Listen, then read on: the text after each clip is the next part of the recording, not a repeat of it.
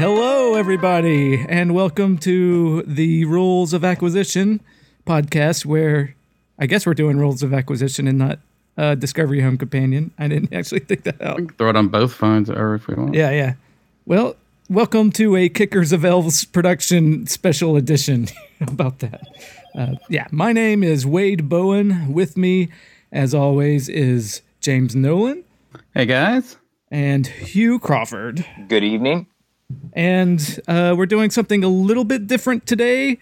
Instead of going through an episode of Star Trek, we have, for only the, second time, we have a very special guest that I wanted to talk to that I've been a fan of for a while. We have... That bad? Okay, sorry. Yeah, I want to introduce everybody to Manu Sadia. Hi. Author of the book Trekonomics, The Economics of Star Trek. It is me. And so anyways, we've been talking about Star Trek and Star Trek Discovery for a while. And we've been talking about our growing dissatisfaction or disgust with market forces and how it's affected the Star Trek franchise, particularly with the CBS All Access plan to put poor old Jean-Luc Picard pressed back into service. And there's been a growing feeling among the three of us on the show where we're more and more less interested in fandoms or franchises or anything else that exists because there's a market for it. And Manu has expressed similar feelings in the last couple of weeks with the news of the new Picard show. Is that about right? I mean, it seems that we've entered a new phase of corporate fandom or corporate fanfic with this. I mean, it's like... Yeah, you're one of the first people that I heard use that phrase, and I think we've used that phrase, corporate fanfic, on our podcast and definitely in our private conversations here recently. Can you kind of get into what you mean by that? Well, I mean, it seems that they decided to exploit, I guess, one of the best things about fandom, which is, expressing your fandom through the writing of stories about your favorite characters and favorite situations and themes. And it seems that, is this sort of proliferation of add-ons to whatever we know is Star Trek, and mostly by using, signs and references to the canon. And so, in Discovery, it's like it's Spock's secret sister that we didn't know existed. And then, we see the Enterprise at the end, and you get all these things, this fan service with characters and situations from the original series, especially the Mirror Universe. Fan favorite. And then we get the Picard thing, which, I get the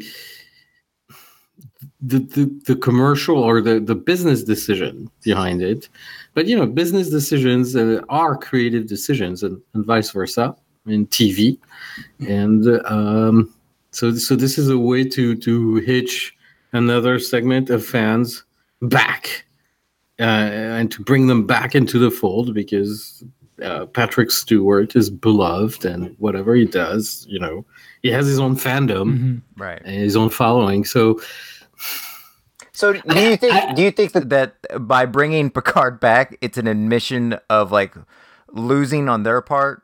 If Discovery was good or had done its job properly, they wouldn't need to bring the old guy out of retirement. No, I don't think so. I think first of all, I from what I understand, Discovery did very well. This is a show, that has like an enormous budget and pre-sold everywhere in the world, and the numbers for subscriptions are probably enormous as well. let's not forget, like it was basically financed by Netflix. Yeah, that was the first season was. I think that's a different deal for the second. So. No, but I mean, I think in terms of business, they're probably confident enough to give tons of money to Patrick Stewart because probably that cost them a lot of money to actually bring him back. And, like he's almost 80. Like, I mean, at this point, he doesn't need to do it. Like, he's not doing it out of charity, even though his statement was completely bonkers. Like, I'm here to heal people. You're like, what? Well, I get that. I get that. I get that. No, but like, it's because his experience at conventions and with fans has been because he's a good person and he listens to others, and he's and he comes from a broken home, and he's been very active with domestic abuse issues, and so people love him for his work and for who he is. But I feel like we're in because we are in Hell World, a particularly dark time in human history, where if the antidote to Trump thing, like I'm like. I wouldn't go that far, sir. Do you think things have been pretty bad? No, not something that I personally believe, but I believe that maybe he was sold on the idea because of that. Like, listen, Patrick, these are dark times. People need you to in your most beloved character to come back. Like, okay, so maybe there's that. It's a little pandering. Is that? Yeah, but like, he's not a little nice guy. Yeah, he's a nice guy, but he's not above that, right? Yeah, above pandering. Yeah, he's an actor, for Christ's sake. So he's got. Yeah, but he's that actor who has nothing to prove. Right. He doesn't need another $10 million in his pocket. Like, won't make a difference in his life. Like, he probably was sold on the idea on the face of it. That's pretty extraordinary. Yeah. I feel like All Access, their bigger problem, like they had good success with Discovery. Their bigger problem is when Discovery's not on. Oh yeah, people just drop off their subscriptions. Exactly. Yes. So they need to be in the Star Trek business. But then the good thing is, I think the DVD Blu-ray or the Blu-ray special edition of Discovery is coming out like soon. Mm-hmm. So I'd be interested to see the sales of that. Well, I mean, they're still doing the same thing they've been doing for 30 years, which is fandom is they're selling the same thing repackaged 20 times to the same people. Right. That's what they're doing. That's their business. Right? Yeah. The special edition, the VHS special edition, the DVD special edition, the special edition of the special edition, the Blu-ray special edition with the special edition comments and the special anniversary box, the Blu-ray DVD special. It's like that's what they do. Right. And I think one of the things that's about it with me that was kind of sad to me when it was announced, and when they even Discovery, even though I didn't enjoy it, when it ended with that clear distinction that they're going to be that Pike and Spock are going to be characters in the second season. It made it realize, like I think a lot of Star Wars fans are realizing right now, which is that you don't have, like, I was a fan of the universe of Star Trek, but they are catering to fans that are fans of characters. And I think that's like a problem that Star Wars has too. Everything has to be Boba Fett movie, Solo movie, all of that stuff. And now we have to go back. I like the Solo movie, by the way. I like the Solo. It was the best. That's why it bombed. Yeah, and it bombed because yeah, we're all on board with that. I would also say, like, so there's that, but I think more fundamentally, to me at least, is they're not. I mean, they're telling new stories inside stories that we already know. Yeah. They're not, when Next Generation came out in 87, they had jumped like 120 years ahead or 130, whatever, it was a new place. Here, they're not doing that. And maybe, their next show is Picard, which, whatever. We are still with the same characters and we are still with the same. Yeah, we're still in the familiar, right? Which is and that'll probably be guest starring by I'm sure that Frakes will be on an episode. I'm sure that they'll do that kind of stuff. And and Vash will be there, and I can hope. I only no, actually, that would be cool. That would be cool. Yeah. I would like to see that woman getting work again. Would be kind of fun. No, and Wesley. Wasn't like traveling around the galaxy on his own, path of discovery. Right. Wasn't Patrick Stewart engaged to Vash at one point. Yes. Is he? Oh, is he? Oh. Yes. No, not anymore. He's married to someone that's not her. Yeah. So, In but real life, you're saying? in real life, the actor. Oh, yeah, but, so maybe she won't be on there. so maybe she won't be on. But Oh, that's true. Yeah, I mean, I don't know. It just seems that with all the talent and the money and all that, like a pitch for what happens 100 years later could have, Right. Well, it's not going through because of fan service. yeah. Yes. Well, I guess you could argue that doing a Picard show 20 years later, post Nemesis, is at least newer than, say, Discovery, which is in between Enterprise and. It has to be totally told in the margins of a book you've already read. Nothing. Right. And like Spock can't, like whatever they put Spock in season 2, we know he can't die or even change that much. Right. So it's the same with Picard. I mean, it's going to be like, I bet you, it's going to be some kind of melodrama. I mean, it's not even, it's going to be some melodrama about, something you did in the past. Some obscure thing that nobody noticed on the 7-year run of TNG. Mm-hmm. And maybe there's going to be Q, and maybe there's going to be, Worf, and which would be cool, but...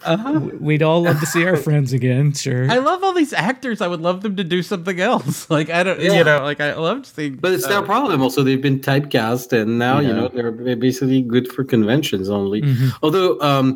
Spiner, he could do so many other things because of the makeup. Or they can Michael Douglas. They can Ant-Man him easily. Or what's his face? Shimmerman. He was on Buffy because under the Ferengi makeup. Oh, and yeah. So it never got Michael Dorn any work outside of, but yeah. Yeah, but Michael Dorn is like, okay, so they're doing Picard. Why don't they do a show with Michael Dorn? I mean, like, is there somebody who's like actually beloved and like it would be the same thing, right? He's been trying to get the Captain Worf show forever. James has a whole pitch about that. I have a whole pitch for an Emperor, Old Man Worf. He calls it Emperor Worf, yeah. Emperor Worf, but you see what I'm saying about fanfic? Right. Yeah, I know. Everybody's got... Yeah, we all have our fanfic, right? Yeah. And then they get to decide, which one's going to be a show. And usually it's like these cool people in Hollywood. I mean, these cool writers and, it's just, I don't know. It's at this point, I'm sort of over it, I must say. I'm going to say something it's going to destroy whatever cred I get left, but I'm over Star Trek. I'm like, over in the sense, the work as it is, like the oeuvre d'art, if you want, oeuvre, like as a literally totality, it exists already, like from the original series to Enterprise, and it's self-contained, and it's okay, and it's okay to let it rest, and to appreciate what it is now, as a self-contained entity and work, and to explore that. Adding to it is sort of I guess we're in the world of Ferengis and milking whatever dollar they can get. Right. But you know what? There seems to me that they could. It's entertainment. It's a business. I mean, it's an industry. Like they're not here to please you. They're here to make money by pleasing you, which is a very specific thing. Right.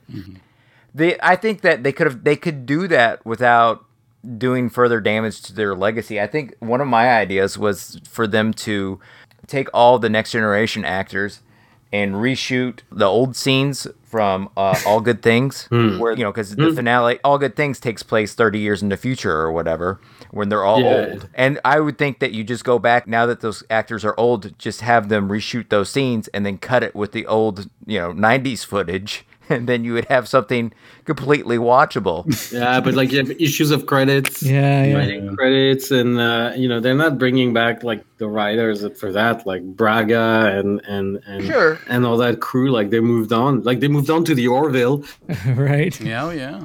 Oh, we love the Orville, by the way. We love the Orville. We're extremely pro Orville. Whatever itch people are looking to get scratched from the Next Generation, we as a podcast get that from the Orville. Right. We were. Now, they came to you a little bit, didn't they? Well, no, I mean, or can you talk about that? Seth MacFarlane told me, that Trekonomics was like required reading in the writers' room for the Orville. There you go. That had to make you feel good. And- I mean, I appreciate their work. I know some of the people who write on there, and like that's fanfic. That is corporate fanfic as well. Oh, but totally. It's sort of like sideways fanfic, Right. And it's got a little bit of honesty too. Like it's honest about it. Like I don't think that There's an intent in there, and Yes. they have the same idea that they presuppose that the people in there are good, the characters are good. There's something about that they really captured that, and then they make dick jokes, and some of the dick jokes are very funny, and in a way it's a way to poke fun at the self importance of a lot of the stuff that went on in Star Trek. Star Trek is very self-important. Right. Like all the Latin titles in Discovery. I mean, come on, guys. Like, whatever you want to signify, this is very serious. You go Latin. So, I don't know. that was some of the, like, there was a lot of things that they didn't take, that they didn't adapt. Like, there's a lot of style in the spirit of Trek that they chose not to do in Discovery, but they chose to do that pompous. Yeah. I would say, okay, by the way, I would say about Discovery, personally, I think representation matters, and that they really did that part very well. Yes. And that's really what stands out about the show. Right. The stories and I'm sorry, I can't get into the mirror universe. We were pretty harsh on the story on our end. Like, going into it, I think I was a little bit more negative about the Orville, for instance, even than James and Hugh. But by the end of it coming out on both, I didn't hate Discovery as much as James and Hugh did, but I was not happy with it. And I think I was more pleased with what the Orville came out with than what Discovery did. It's my generous. And one of the things that I would ask you about is that I think that the problem that I have with Trek is that, and maybe a lot of people did, is that I stupidly, in my innocence, gave it more importance than just, like, Star Wars is Star Wars. Who cares? But, like, Star Trek had, like, a political and, like, a philosophy of life that I thought was aspirational and tried to attain it. And now I don't know. And I mean, you wrote a whole book about that. I know. And so I was going to talk to you about that. And then this, like, where we are now is, I don't know, it's kind of open-ended, but where we are now as a culture and what's going on with Trek doesn't seem unrelated to me.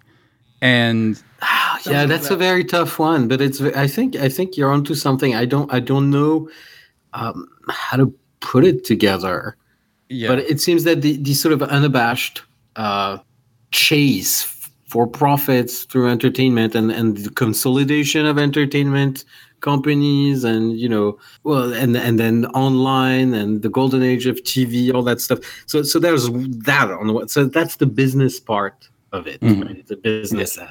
And so they're making these business decisions. There are also creative decisions to try to jumpstart a new streaming service, CBS only streaming service. And by the way, Disney is going to do the same. Yes. Next year, they're coming out with their own, where you will be able to watch the Pixar movies and a Star Wars live action series. Yeah. Which is awesome, right?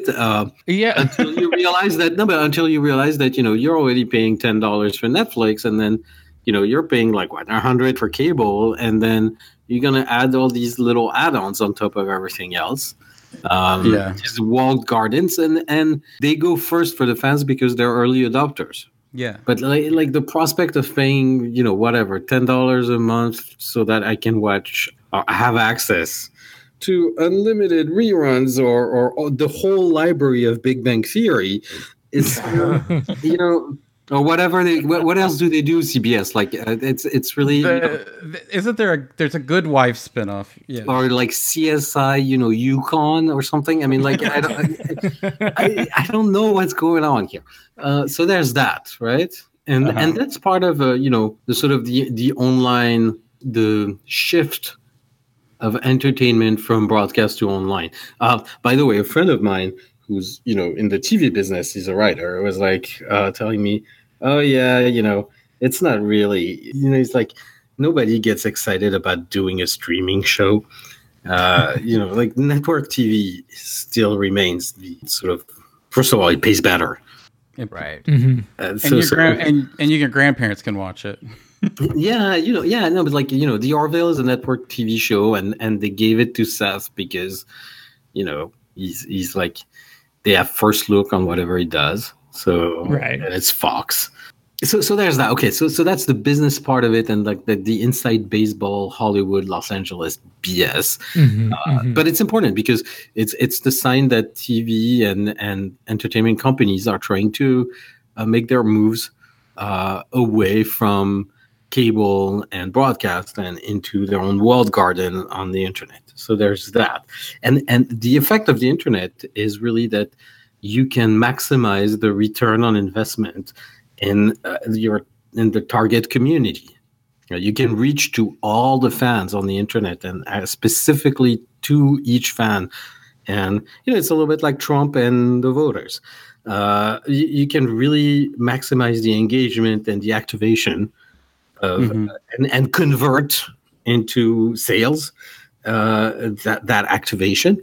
And you can really do that, and you can do that much more efficiently than you could in the time of Star Trek on TV. Right. Yeah, everybody can come to your rally on the internet, so all of those that group. It's and you can also create these very emotionally attached communities where people will be very defensive and at the same time will reach out to others, and you can track all that. It's fantastic.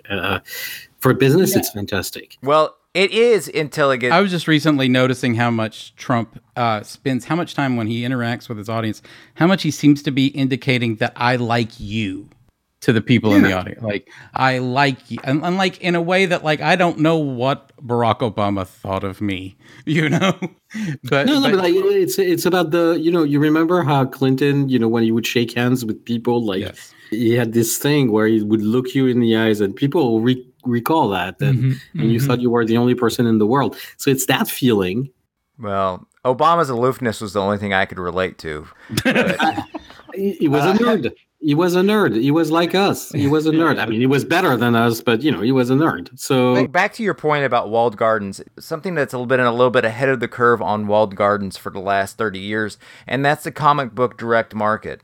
So it used to be that 50 years ago, a kid would walk into a grocery store and see a rack of comics, and then that's how they got into comics, because they were ubiquitous, and because people had easy access to them, and they were cheap. Yeah. Then those kids grew up and became fans.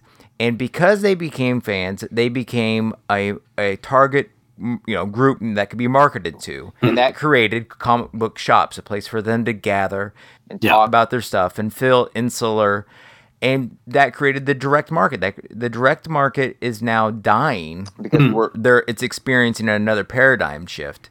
One of the reasons why it's dying is because it exists at all. Because when you have a walled garden, it's hard for new things to grow. So, I mean, I was talking to a friend who's has a very popular history podcast, and he was explaining to me that like we're talking 500,000 people for every episode. That's crazy.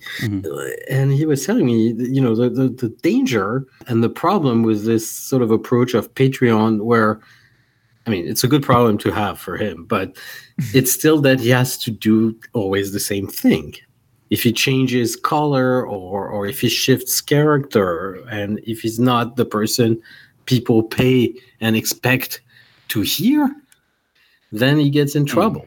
So he's locked into, and for him it works because it's history, but he was saying, like if you're locked into being one thing because it's becoming it has become a sort of transactional relationship very, very effectively directly with your fans, then it gets complicated as people. Right. I guess before that sort of direct relationship of the subscription that you have, for shows like Discovery and streaming services, before that, like the people you really talk to were the advertisers.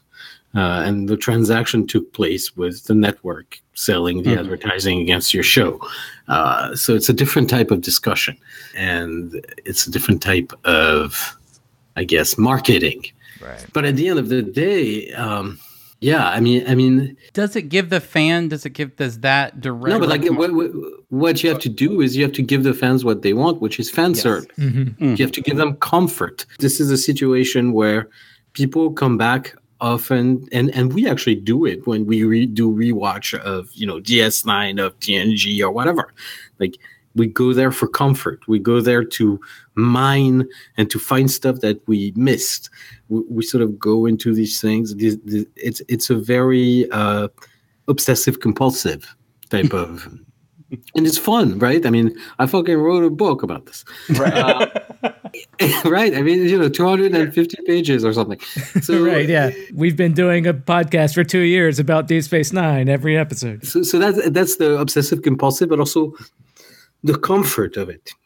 So that's what you have to cater to when you're doing a subscription based, something like Discovery or the next Picard show. And then that they own you, like that the fans start feeling that I'm paying $6 a month, and you're not giving me what I want. Change and do what I want. You know what's the price of going to like the Star Trek Vegas thing? I mean, it's insane. Wade, you've done the New York Star Trek. Oh, yeah, but I got in pretty cheap. I told them, I have a podcast and give me a press badge. Press. Yes. Yeah, so that was pretty sweet. That was a pretty cool scam. They didn't give me one for New York Comic Con this year, so I'm not going. Yeah, It's my feeling that these Digital walled gardens are bad for the fans that they're serving. Ultimately, like that's Look, my feeling. I don't know. Because I've seen it in the direct market in comic books. Superhero cape comics are fundamentally screwed by corporate mandates that they cannot tell good stories. They have to recycle the same stuff over and over because the people who fill up the comic book shops demand the same stuff for all the same reasons you just said. And as a result, the stories are garbage and the price point is unsustainable. So people are dropping out of those fandoms. Well, I mean, we have a Patreon ourselves for a Star Trek podcast, so we kind of find ourselves in that same, what are we going to do when we run out of Deep Space Nine to do? But what do we do? We've cultivated a Star Trek fandom. Well, we've right. And I think will they go with us on to the next thing?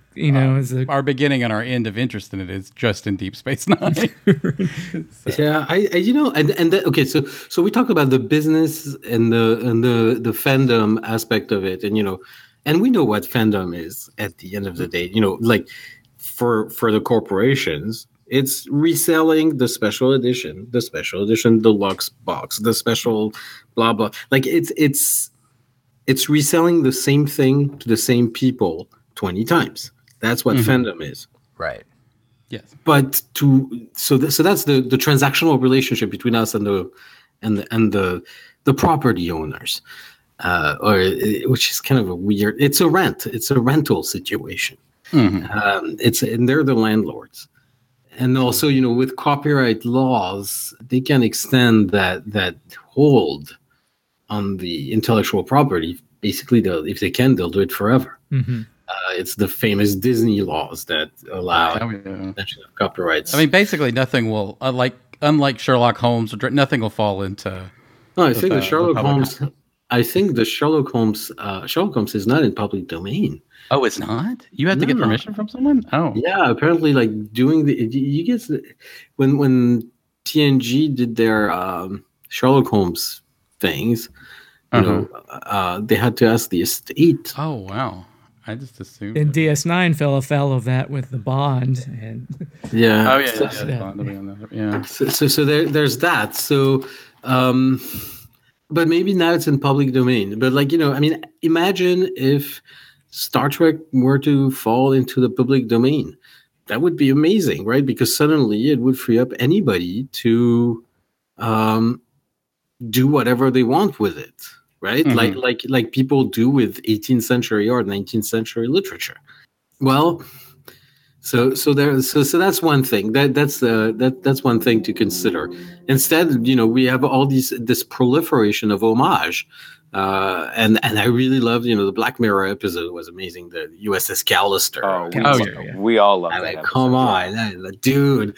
So there's that. And then there's the context in which this captation of intellectual property and this exploitation of what fans love obsessively is taking place, and the exploitation and milking every last drop of it, like milking every last dollar out of people's love for something.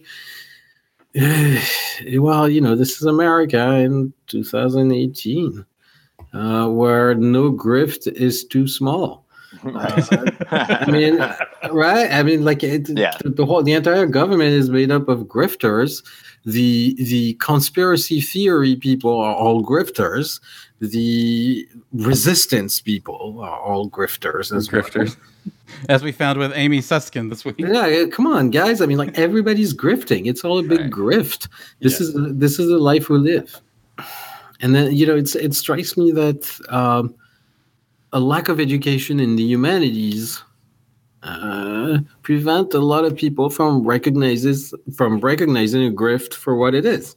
That's absolutely true. That's I live in an Jordan area. Peterson, man. Right. It's Jordan Peterson. Like Jordan Peterson makes zero sense if you've read the dumbest person. And he's hailed by genius David Brooks as the most important intellectual right now. And you're like, sure. Right? Right. Until he comes down with colon cancer because he eats nothing but beef. Oh, there's that too. Yeah. Oh, yeah. Yeah, and his daughter is on the grift as well. So, yeah, I mean, it's all a grift. We live surrounded by grifters who are trying to, it's like all those Nazis on YouTube who are making bank just because it turns out the algorithm will surface their Nazi rants. Like, you have these people who probably don't care whether they're Nazi or not, but like, this is what, bring in the AdSense dollars. So that's it. It's all a grift. And they know that there's a certain amount of, because of social isolation and all of these sort of late stage capitalism, you have a bunch of 25-year-old lonely men living with their parents who do nothing but that have internet access all day. And so they're there to be converted. You're not trying to track them down and get them. You know that they'll just show up and you. They're like it's the Matrix, It's like they're just there to be, their attention is there to be harvested for dollars. Mm-hmm. This is the world we live in. I don't know, man. It's very depressing, right? Yeah, like this got depressing real fast. So, Manu, do you have an antidote against this chaos? Do you have an Me? Yeah, you. Yeah, you got the answers, right? We look to you, man. No. All right. Well, my personal path, if I may, right. I mean, I don't know if it works for others, but my personal path is to read more and to write. Sure. Right. And with very uncertain. Well, I'm very lucky that I have a wife who's a tenured professor at the University of California. So, my path involves doing risky things that are uncertain in terms of money outcomes. Yeah. But we all have significant others, Manu, who are tenured in one way or the other that allow us to. Yeah. Wade is the only one of us that's. You're not the only one. You're not the only one here. No, but and if it doesn't work out, then I'll go back to teach. But that's another. Sure. But in a way, I mean, my personal path has been to do the exact opposite.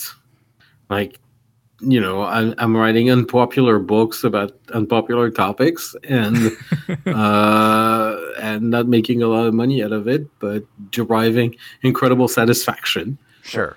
That is not tied to the monetary rewards. Does that make sense? That makes perfect sense. And this is sort of what we suspected, because for somebody who has a book called Trekonomics to come out and say what you really think about CBS All Access's new programming is pretty bold. You know what? Like, this is not an official Star Trek book with the official stamp of the Star Trek franchise. So I'm actually free to you know. Oh no, I don't mean bold in the sense of like legal No, but like other repercussions. people, but like other people who write official Star Trek books or who do official Star Trek things are not necessarily allowed to say these things, just because of corporate policies. Like yeah, so Yeah. it's Like Horton Joffman, he wouldn't be able. yeah, but he's he's a pretty good friend, and he's a nice guy, and he's a true he's a true cinephile. He seems to he says what he thinks for most Like things. the guy, like his real love is cinema and Godard movies and stuff like that. And But whenever he was doing the Star Trek podcast, he was paid by Trek. he could not say a single negative thing about No, Discovery. and of course he couldn't. Yeah, and he does the cruise gigs and all that. Like when he does that, he needs to make a living. He's a paid corporate spokesman, and that's the and you can't really price to entry. Yeah. you can't really fault him for that, Even, but I think what Hugh is getting at, even if you can cater to the people that want nothing but to love Trek and get a certain amount of response, and if you tell them that you don't like it, people might, sometimes. Well, you cannot do it on CBS dime. That's for sure. Right. 'cause that's Your not- book had the virtue of being like popular amongst economic, that it had like another angle. It wasn't like catering to a Trek fan base or anything. No, not at all. And I probably would have sold more or moved more products if it, Yeah, if you were able to put William Shatner on your cover or something. Hey, you know what? I don't know who designed the cover, but I really like the cover. Oh, it's an artist friend of mine who's a great sculptor, and his wife who's a graphic designer. So they did that. I really like John Powers. He's on Twitter. John Powers, and he also runs a Star Wars fan site called Star Wars Modern, and it's the best writing on Star Wars you will find ever anywhere on the internet. Star Wars Modern. Did he like Last Jedi or not? He has a complicated relationship to it. He writes thousands of words on it, and besides that, he's an amazing sculptor. So that's just, I get to meet interesting people doing this thing. Yeah, sure. Interesting, yeah. So there's that. And honestly, also that's really you write books to make friends because because you're an awkward person and you're not, and it's hard. And so writing books is a great way to make friends and to have discussions with people. So that's it's a very old school type of way to initiate contact. So that's why I do these things. And that's all. I mean, I don't know if this is an antidote to the current hysteria. Personally, I'm just waiting for my Daddy Picard show to come on and tell me all the right things to feel. Right. And that's gonna be my guiding light going forward. I really feel like it's going to solve all my problems. I wasn't really asking. The antidote to chaos was a Jordan Peterson joke, but I was just. But I'm not sure this is we're not in chaos. Actually, this is very specific. No, it's not chaotic at all. No, that's why I joke about. I think that chaos is a dumb term. Yes. And it never really defined, and it's just evocative for the morons. So, Jordan Peterson specifically said that women are chaos, which is kind of funny because if you know history a little bit, like this was the argument in during the French Revolution by the Jacobins themselves to kick out women from the political sphere. Yes. So you're like, really, like this is not even And I love if you tell him that, he would be less adaptive. No. I don't want to engage in any way, shape, or form with that dude. He's rabid fans, they will dox you and stuff. Yeah. Like they're nuts. It's a cult. They're nuts. Right. Yes, so there's that, and then on top of that, Peterson, that great herald of reason and all that. Like he's into Carl Jung. So you're like, what the fuck, man? That's it. I mean, he was a Jungian well before he was a whatever internet proto-Nazi or whatever. And if you read his book, like the way he recounts, his therapeutic interactions, You're like, oh my God, what a fucking nightmare. I mean, I come from a family of shrinks, so, you know, I know that I'm pretty familiar with all that. Yeah, first of all, you never write about your patients.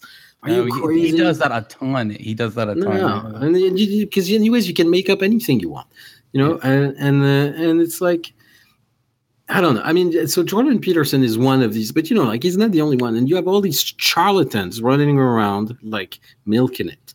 And, you know, it's PewDiePie, it's Jake Paul and Jordan Peterson, all this horrendous thing. Oh yeah, and so you have a young son about our kids' age. Oh God, yes. And I have an 11-year-old. I have a 9-year-old. Oh God, they're on YouTube all the time, and they're talking in memes. And they're talking in memes, man. I mean, it's like I have to know who Ninja is, and then I have to know who Ninja is because he could, like PewDiePie, he could turn into a Nazi. So I have to be able to know. Like, I don't want my kid indoctrinated with this. So. And then, you know, they have Sonic the Hedgehog and don't touch my spaghetti, and, you know, you're like, I'm like, what the fuck is going on? Like, don't touch my spaghetti. And, like, that was their big thing all year long. Was don't touch my spaghetti. I spend a lot of time just trying to keep up with memes with my son. It's like, I love them. I mean, they're amazing. The thing is if we didn't have sketch comedy, you know, if we didn't have kids, I'm sure I was making Kids in a Hall references, you know, when I was that age or whatever, or just about that age, and I seemed like all my conversations probably seemed impenetrable, you know, to my parents. But so I the memes doesn't bother me as much as the cult of personality being able to be beamed straight into our kids' faces. Well, that it's their friendship simulators. Yes. And so you have this idea that your kid is my kid isn't upstairs watching a show, right, or something. And he watches shows, but when he's watching these things, there's the friendship. He's hanging out with a buddy. Yes. And that, since it's not really a social interaction, but a parasocial interaction, like how it's not that healthy, but I don't want to be I don't want to shut him off from. It's their culture. That's what my kid was saying. It's our culture, Dad. Yeah. And I don't know if it's negative or not. So my feeling is to just be close to it. That's the thing, is I can't figure that out either. Yeah, I like spot the Nazi or the racist, and, you know, right. No, but like sometimes he was telling us about this YouTube dude talking about gay people and stuff like that. I was like, what? And was it positive or negative? It's like, oh, it was bad. It's like, oh, okay, so you spotted it. Okay, so that is always good. Yeah. One of the things I was wanted to ask you about is that you, since we're talking about Hell World, and our negative feeling isolated and alone. And to go back to Trek, you know, sort of the promise of Trek is that at the core of it is that once we found out we're not alone in the universe, once Vulcans came down, something fundamentally shifted in the human nature for the better. And that we realized we weren't alone, and and so basically. By the way, you notice this is a theme throughout science fiction.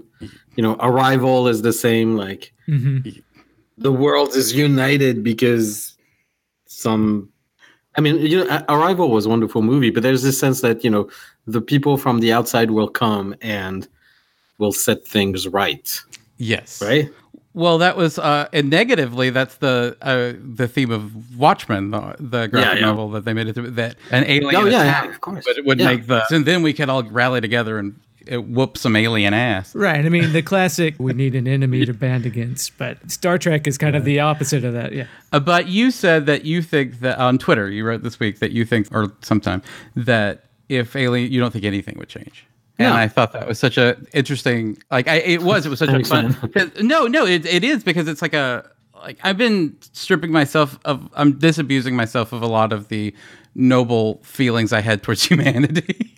And that was the one next one. And I was like, yes, you're right. So now it was so if you want to, could you elaborate on that? What you were thinking? Well, so I'm in the middle of trying to write this book about the Fermi paradox. And, Holy shit, really? Where is everybody? No, that's your next book. Have you said that publicly before? No, but is that okay that we're talking about it? Yeah, it's okay. You know, I'm writing 2 books at the same time, and I'm trying to see which one I'll finish first. So the other one is French Splain, where it's a long troll of America. So, but I mean, it's getting me really depressed. Oh no. And angry, and so I'm sort of like I'm just gonna sort of like slow down on this one to go back to the other. So the flip side of that is imagining the exact opposite about where. Well, but I mean, so it's a meme, right? I would say this is a meme that the outsider, like advanced aliens, will come in and will set everything right, and we will rise up to the occasion. So you have like the Vulcans, and then there's Arrival. But this is something that, and Watchmen, and this is something that runs through 19th and 20th century science fiction literature. Interestingly enough, it's like the sort of like opposite or the inverted image of what we did to a lot of native populations, Right. To what Europe did to a lot of native populations. We came in and we basically genocided them with smallpox and whatever. And I mean, whatever. Guns and No, like either guns or smallpox, but mostly smallpox. And I've been reading a lot of Polynesian stuff. Oh yeah, because it's germane actually. So these things, this idea that somehow first of all, what does contact mean?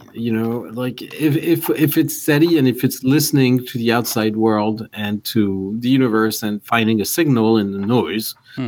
Which we may or may not, but if we do, like, what happens? Then we will know there's a civilization that's beaming stuff, and that is like 500 light years away, and there's nothing we can do about it. Knowing about it, like, okay, so we're not alone in terms of knowledge, but in practically we still are, and we still have the same problems.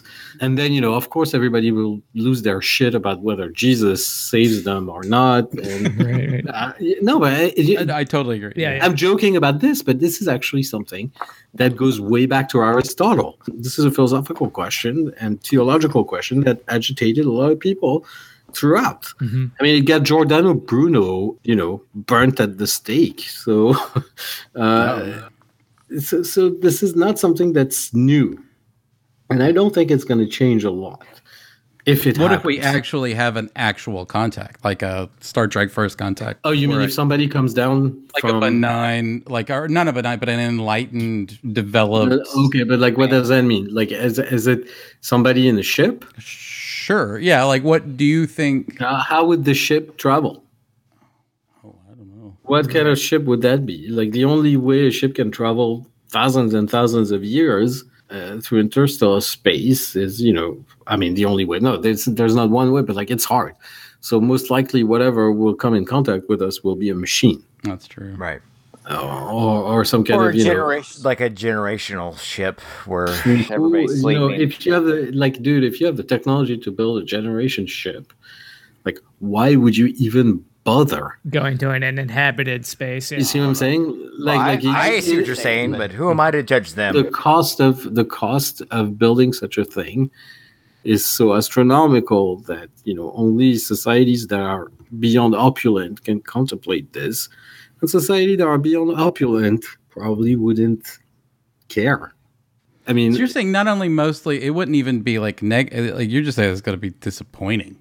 Like there's something about it that's just like, like we just discovered this lake on Mars, this giant lake, and then it's like nobody cares. No, but that's different. No, that's different. That's science, and it's cool, and it is. But it's like filling up the voids in the sort of the big picture of what's going on in the solar system and how frequent is. We still don't know how frequent is life, by the way. So so there's that. I'm very doubtful that any ship of any form will ever, reach. Oh yeah. I think also that's the other thing, and that point was made by Philip Morrison, the founder of SETI, which is the only valuable thing on an interstellar scale is information. Right. There's what's the point of sending a ship or people? Because like what really matters is information and transmission of information. So at the end of the day, any discussion of contact, at a remote distance like this, and we're talking, you send a message, it takes like Years, 100 right. years to get, and the response takes another 100 years. So we're talking, dialogue over generations. It's information that matters, and the way you send the messages and you communicate and you establish communication is through understanding of, it's about how do you talk to others who don't speak your language. This is the kind of challenge that faced Hawaiians and Tahitians who saw European ships come to their shores in the 18th century. How do you communicate? How do you establish a common language? How do you learn each other's language? I mean, it's very, Right. It's actually very challenging. How do you learn somebody else's language if you have no basis to sort of point out? Right. If you have no physical contact, like this is a chair, this is food, I'm talking, these are my eyes, all that stuff. Like, it's really hard to establish communication without face-to-face. Right. So it's going to be an anthropological challenge more than a technical. Have you read China Yeah. Mieville's Embassy Town? Because that's kind of similar. Yeah, that's yeah. I mean, this is the kind of themes that a lot of people are discussing. It's very intriguing. As for Star Trek, it's just not going to happen that way. yeah, no way this happens. Sorry, nerds. Like, sorry guys. No, but like, I always thought the Vulcans were not. I always thought the Vulcans are in fact a projection of what Roddenberry imagined humanity would be. Exactly. Yeah. Yes. Would become. Right. And when you think about it, like all the attributes of the Vulcans, like, equanimity, a strong sense of justice, rational decisions under stress, all that stuff, like That's the whole crew of TNG's Enterprise is Vulcan. right. Yeah, it's in your book. That's why you don't need to have a Vulcan on the crew, like the most human of them all is Data. Right. Right. Yeah. Because he has something to strive for. Well, and that's why they all have the Vulcans have a paternal aspect, or attitude toward the humans, and all the humans on the Enterprise in the Next Generation have a paternal attitude toward Data. Well, and Picard is their dad, and he's kind of exhibits the most classic His daddy. Yeah, and there's Wesley Crusher. Exactly. Yeah. And there's Wesley Crusher. Who's us? Yeah, we can I'm very disappointed in you, Wesley. Right. Oh. Yeah. So and the one of the things when we think about Vulcans and that when I was young and you're like a young atheist and you want to you're like, this is kind of cool. This is like smart people and stuff. And now I feel like when I think of these kind of Vulcan traits, I start thinking of people like Sam Harris, and I hate these people. Like, I don't want to And so I think that's what my relationship with it now is that the Vulcan concept, what we thought, what the writers were trying to project by writing Vulcans that attracted me to it when I was younger is now with the Vulcans on Discovery, they're kind of douche adjacent. I mean, yes. I mean, there was that on Enterprise as well. Yeah, I mean, it's the problem of digging too far deep into the franchise, I guess, and and also changing times. Who's your daddy now? Basically, it's no longer the Vulcans. Who's the daddy in Star Trek? Right. Well, I mean, well, I guess we're at a point where in American culture where there's a rift where some of us don't feel like everything has to be so patriarchal. And, yes. And so, yeah, including us, we'd like that shit to be torn down as well. And yet we're still 4 dudes on the podcast. I know. Yeah, right. No, I'm well, sorry. you got to work with what you've got. That's a certain aspect. If I know. if we were an institution, we wouldn't. But it's more akin to 3 guys forming a band because 2 other guys can play the instruments. It's not. Yeah. But yeah. No, but it is That's something weird. Yeah, we are. It is. I'm sorry. I'm plunging into this abyss of self-reflection and self-loathing. We make that comment. We make that comment. You guys are good. I mean, we're all trying to be we're all trying to be good guys. right. We're failing, but we're trying. Yeah. And that's and I think that we think that's good enough in our personal relationships. So surely we'll be absolved socially for that. Because usually my wife will forgive me if I was trying to do the right thing. Yeah, that's true. Me too. Same. Yeah. Yeah, I got to kind of stick the landing on that, but you got good for you guys. Yeah, I get that sometimes too. It's like, I don't care what you're trying to do, you're still an asshole. That's why you got you approach it much more rigidly than. But my partner does the same way. Like, yeah, you're trying very hard, but you're still fucking up. It's not good enough. Right. Yeah. So do you think that the principles that you sort of outlined in Trekonomics of how their economic society worked, do you think, like, is it not even in our lifetime? Do you just think that it's attainable for humanity to get there? Or do you see a road path at this point? I don't think it's impossible, because it's basically Keynesian redistribution on steroids. Mm-hmm. So Which you personally would be fine with. Yeah. Yeah. Okay. I just want to make sure that we're all on the same page. So. No, but like we're talking about a situation where society has become so wealthy as a whole that it no longer makes any sense to put a price on stuff because everything is, Mm-hmm. And so the converse of that, and that Paul Krugman, who pointed this out, he thinks that human needs cannot be satiated. Like he thinks we'll keep on inventing new needs to be dissatisfied with ourselves and with the world. Yeah. I don't know. I mean, people always casually say about like Jeff Bezos or something, like how much is too much money? And I was like, well, a human history has showed that there is no answer to that question. No. We're a bottomless pit. It becomes abstract, and I mean, yes. So there are headwinds. It seems that the distribution of wealth outcomes is not moving in the right direction. But there's always world war and stuff like that to re-equalize things. Even in Star Trek. And usually that's how it happens. Welfare state in Europe, in Western Europe, came about because of World War II. So you get Hitler to thank in a way. So the accelerationists, they have a point. Is that the way you view? No, accelerationists, they want war. So yeah, that's what I'm saying. They want the final war. Yeah, I don't know. I mean, I wish we could do it without a war. Yeah, it would seem like so. There's that, and then there's this race against cooking off the planet. That's the big one, right? And it's a huge problem of collective action. And I don't know if this is going to work out. No. We're not prepared for that. Yeah, I don't. No, but I can totally see a situation. It's a prisoner dilemma thing on world scale, and I think people and countries that already have a leg up and a lot of money don't want to cooperate. Simple as that. So fuck you, Bangladesh. Sorry, fuck you. I mean, we can't even protect Miami. So I mean, like, because that's fuck Miami as well. Fuck Miami, and that's the people that are buying these expensive houses there. They're like, let me tell you, the insurance premiums are going up on real estate in Miami. It's like the question is like, who's going to be left holding the bag? But then again, if you're LeBron James and you have like a 40 million mansion on some island in Miami, you don't give a shit if it disappears tomorrow. So it's sort of one of the things that I always argue about when I argue to these people that don't believe it, that believe that somehow it's a left hoax, global warming. I'm just like, well, tell that to the mortgage companies that aren't offering 30-year mortgages in Miami right now. Yeah, you think that they're falling for a left-wing scam? No, they know what's going on.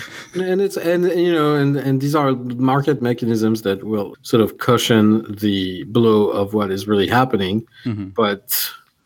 Longer term, guys. I don't know if there are signs that some things are actually turning okay. The speed at which wind power and solar is being installed, we're way ahead of what people thought would be the price by now. So there are. I mean, we know also from history that markets can really move mountains. With the right market incentives, you can really flip things like very quickly. Right. Except you have to fight incumbents and car companies that don't want to sell efficient cars, or Saudi Arabia that wants to keep selling oil. that will, yeah. and therefore wants to take Tesla private so they can kill it if whatever. Oh, that is what they're doing, isn't it? I didn't even think about that. Well, I mean, they want to hedge against oil, or maybe they want to hedge against Tesla. I'm all about them wanting they'll buy Tesla just to put gas engines in them. I think that's what You're joking, but guess what? Yeah, I mean, I bet you there's something going on there. So no, that's how I work. I joke about something and then joke about the worst thing. Right. yeah, the thing is that I don't think Elon Musk could actually manage to figure out how to put a gas tank inside of Tesla. So, Right. Saudi Arabia will help him with that. Yeah. Well, now they found out that it's been, some sort of whistleblower came out. Oh, yeah. that had a lot that they were using it to Using the big launder drug money, or Tesla has like a drug connect, has like a Colombia connection that might have a problem there. Oh, people who buy Teslas cash to. No, whistleblower says Tesla spied on employees' cell phones, failed to act when told Mexican cartel dealing drugs at Gigafactory. Yeah, was that the one Okay. So where the engine That's a is, little it's just different. Okay, filled that's with not a- cocaine. Okay, it's not like in the capital structure of the company. No. It's just bad management, which we know Yeah, not surprised. is happening there. But so like there are countervailing forces. I don't want to sound like It's not all doom and gloom.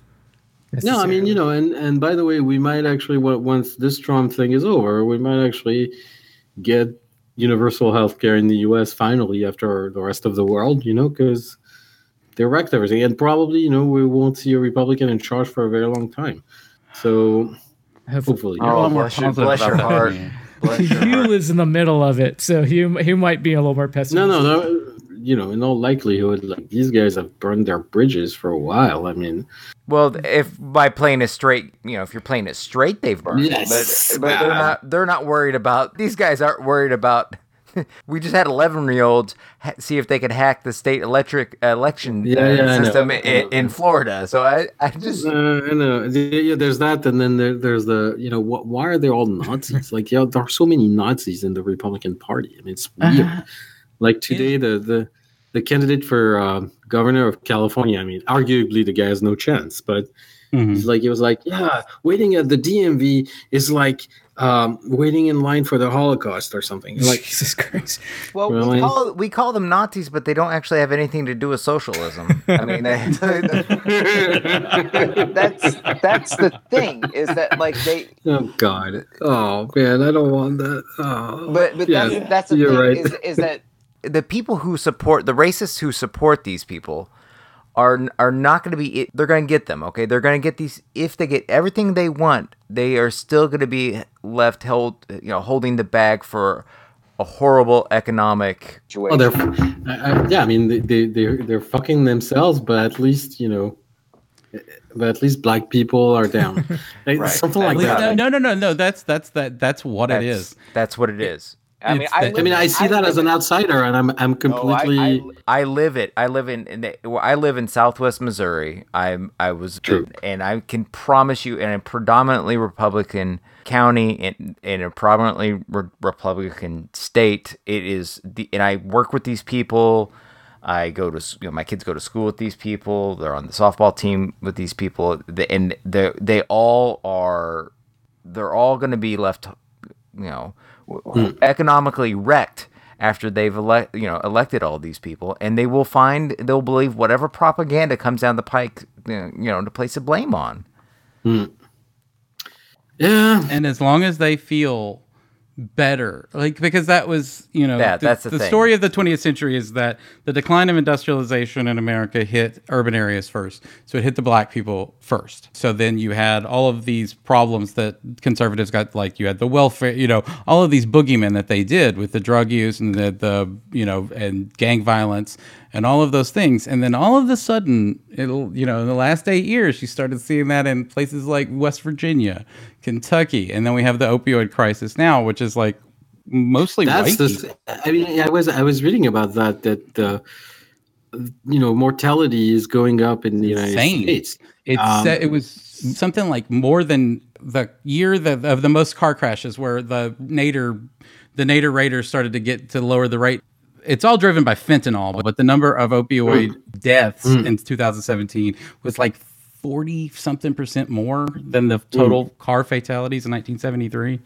It's insane. I mean, there's a suicidal thing going on. Yes. And when you map the numbers onto, Trump voters, like this is where he got the majority of the votes. So they start feeling like that all of the things that they've felt better than African Americans over the last 30 years or 40 years, now it's hitting their house and their home. But and the interesting part is that the African Americans have, because of history, have developed ways to resist and to be resilient and to maintain their communities and to, these people don't have that. No, these people, African Americans are the most resilient and fascinating people in the United States for that. They really are, yeah. No, but you get Aretha Franklin coming out of, Oh yeah, out of here. I live in Memphis. Like that's where she came from. Yeah. Like my daughter goes to school in that neighborhood. So like Native Americans should get more props too. I agree too. Oh, yeah. They survived and they didn't get killed. Not all. So there's that but that history of resilience is not there, and that culture of resilience in the face of incredible odds is just not there for. They're very angry because they don't. Yeah. It's just like whenever you're in a position, like I don't know, I've gotten jobs that I didn't deserve before, and you find out you're over your head and you get angry and touchy. It's just that's the way white people are now in America. in the vast middle of America is that we don't know what's going on. We're not prepared for this. And we're really angry. And then people are dying around us of opioid. Like it's like the AIDS crisis, but this time it's hitting the heartland, kind of. It's and they want to blame That's why they want to blame Mexicans, because they think drugs equals Mexicans, but it's not. It's fentanyl. No, it's the Sackler family. It's the OxyContin and all that. Yeah. It's the way government is set up. They can pay doctors to prescribe here. It's fucking nuts. They send them hookers and stuff. It's nuts. It's just, if you had universal healthcare since 1946 or 47, when Truman proposed it and the American Medical Association shut it down, well, this would not happen. Yeah. There's this thing, we were talking about that with my wife, but there's this thing about the physical decrepitude of the decrepitude of bodies. That's what's going on. And these opioids, fentanyl and all, like they're really even more so than amphetamines. Meth is bad, but So it's something that and the opioids, like, they help people go to work. They're drugs of work. It's like you broke your back on the job site. You take fentanyl, because you need to keep on working. And there's almost something about it, specifically with the pills, where it's like if you become a heroin addict or a methamphetamine addict, you kind of remove yourself from society. You kind of cloister up and yes or no, I guess. Huh? Yeah, and then but with fentanyl or any sort of pills, it's acceptable in a way. Fentanyl is a pill? I thought you had to inject. Well, you have to. It's patches too, I think. There's patches for it. There's patches is how they do it. But just OxyContin and all of these kinds of things. They're pills. You can do it while you're and you can do it without isolating yourself from your, you don't get high and you're useless for 24 hours or whatever. So it's much more ingrained in it's allowed to be much more ingrained, and so it's much more pernicious. So where your neighbors are, dying from opiate addiction, but you don't realize it because they're still putting other garbage and So Okay, that was uplifting. That was a dark turn. I still here. think this Picard show, my daddy Picard's going to come in and he's going to solve it all for me. Jesus, maybe I could go for a little bit of Old Man Picard right about Yeah. now. Yeah, maybe we need Picard Daddy. I started this not looking forward to it, and now maybe I needed to. Actually, what I'd really just like is the Orville season 2 to come back. Yeah, and have some dick jokes in space. Like Yeah. honestly, that's what I wouldn't mind that now. Just to have some fun. Yeah. Yes, and that's the Orville makes living in that Star Trek society, the Trekonomic society. It makes it look fun, whereas something like Discovery made it look like Game of Thrones. Oh, it's so serious. Oh Yeah. God, the self-importance. Yeah. That's the some levity would be welcome. It's levity and science fiction don't really go together, except when it's Han Solo, but it's not science fiction. Right. so. Yeah. Yeah, adventure, fantasy, or whatever. Yeah, I'm kind of, at least in my personal, on my path to through life, I'm getting away from science fiction more and more, and I think maybe it's an age thing, or maybe it's time to move on. I just think it's very. It just feels very dated. Most of the classic science fiction of Star Trek, and even like Heinlein and like the Foundation trilogy. We all read that recently, and that feels very. Yeah, I mean, it is. It's an amazing feat, but it is right. dated, yes, and Yeah, it's of its time and place. Yeah, exactly. I mean, I would say the same about the Lord of the Rings and stuff like that, which is Yeah. straight up fascist. Sure. Have you watched Rick and Morty? Oh yeah, I love Rick and Morty. Oh. Yes, yeah, Rick and Morty.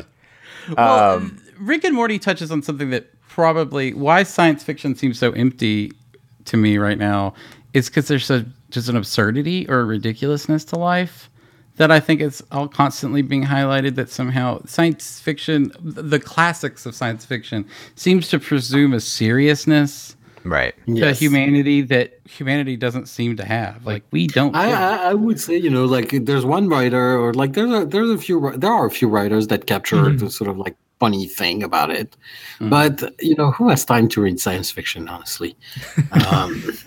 No, I mean, no. Like, I want to read real. I mean, and I'm not making a point like it's not real literature and all that, but like, there's so much stuff I need to catch up on besides science fiction. That, yeah, I mean, it's become kind of a fallow thing for me. I used to be a big fan, but then I don't know. I mean, maybe maybe we need to engage with the world on different. That's what I'm. Right. I think that's something that we've all been saying here recently. Not being spectators, and because fans are spectators, and there's a spectacular relationship to the content and to the stories, and maybe we need to spend more time with our kids. I would say something like that. Yeah. They're getting interesting at their age. Yeah, that's for sure. Or even as far as art is, like, I think telling, like, if you're going in the realm of fiction or entertainment, telling more, and this leads to, but telling more applicable things, like doing, like, I don't know, like, is this what we need right now? Because I feel like we need something from art. Right. I know that you were a huge fan of Sorry to Bother You. And Hugh hasn't seen it because it didn't come to Joplin, but we all were huge fans of it, and I felt like there was there was something to this. It was like, okay, this is more like what we need. It's entertaining, it's funny, it's not on the nose, but it's rough and it's cool and it's that's the yes. I'm hoping that somebody can find it for me through alternative means. It'll probably be on streaming. But like it'll come out. It'll come out on DVD soon. I know. I'm the worst at spoiling things, and I've done a pretty good job. But I don't know how much longer I can go. Yeah, I have no idea what I'm in for with it, other than what I saw in the trailer. So I'm really looking forward to it. This movie will be a classic very soon, and a cult movie. It's going to become like The Big Lebowski or something like that. Oh, okay. Right. It will be a classic of left-wing people. It's in that tradition. So that's what I'm more interested in. But then you have the fans. What we were talking about with fans, which isn't about this user The fans, they want comfort, man. They want comfort because the world is not comfortable. And they see a lot of, and that's when you start getting this like SJW, like all of these influences. And that was a big thing with Discovery is, well, why do we have, you got all these diversity people and like it's a negative thing. And I think that's why I support Discovery, if only because of the cast and the effort there. Like the stories and all that, like I couldn't care less. But yeah, I think they did right. Oh yes, yeah. I mean, Anthony Rapp. I mean, come on, he's great. Yeah. So well, other than fridging, his husband after like one episode. Yeah, but you know what?